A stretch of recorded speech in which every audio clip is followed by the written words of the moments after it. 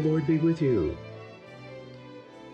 Have you noticed how some people come through trials better, while other people come through trials bitter? Better or bitter? Which will it be for you? Which will it be for me? This is something I want to think about today, and to see how you and I might emerge better from the trials we're facing. I'm in the little New Testament book of James, chapter 1, verses 2 through 4 that I read. My brothers and sisters, whenever you face trials of any kind, consider it nothing but joy, because you know that the testing of your faith produces endurance. And let endurance have its full effect, so that you may be mature and complete, lacking in nothing. So here is a way of facing trials that can make us better, that can make us, the text says, mature and complete, lacking in nothing. Now notice that James says, whenever you face trials.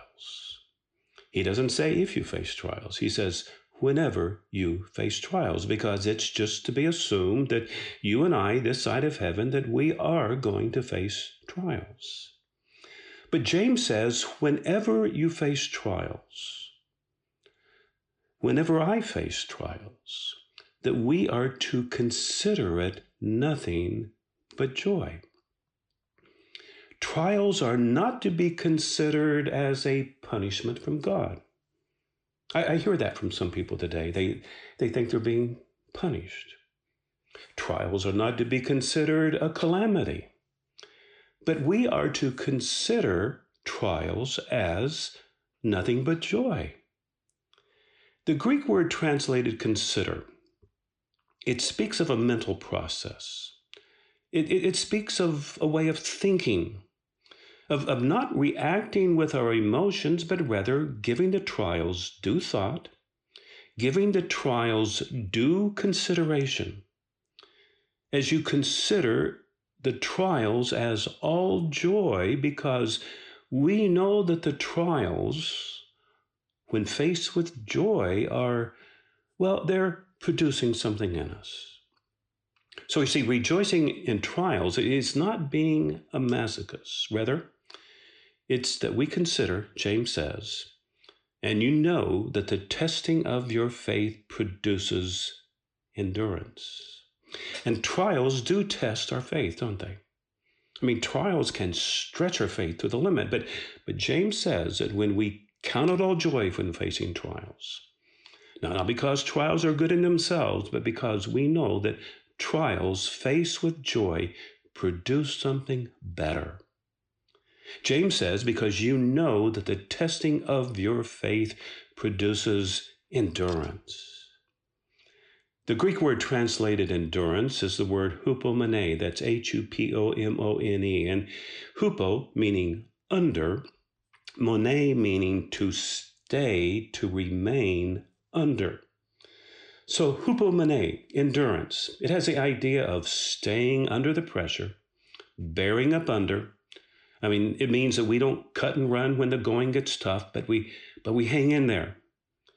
And the testing of our faith produces hupomone, endurance. And then James says, let endurance have its full effect. Let it play itself out as we become mature and complete, lacking in nothing. So as we meet our trials with this joyful attitude, knowing what trials produce, that they produce endurance in us. And as we let endurance have its full effect and we become mature and complete, lacking in nothing, that there will be nothing lacking in our Christ-likeness. That is the power of trials met with joy, knowing how God is going to use them to make us better. Now, I don't know what trials you are facing today. The trials are not a punishment from God. They're not a calamity. But the trials are God's tools for refining you, polishing you, making you more and more like Jesus, so that through your trials you will become better and not bitter, and you will become a blessing to many people. So I pray that for you today, as I pray it for me. Whenever you face trials of any kind, consider it nothing but joy, because you know that the testing of your faith produces endurance, and let endurance have its full effect, so that you may be mature and complete, lacking in nothing. And that's what we really want, isn't it? To be mature, complete, lacking in nothing.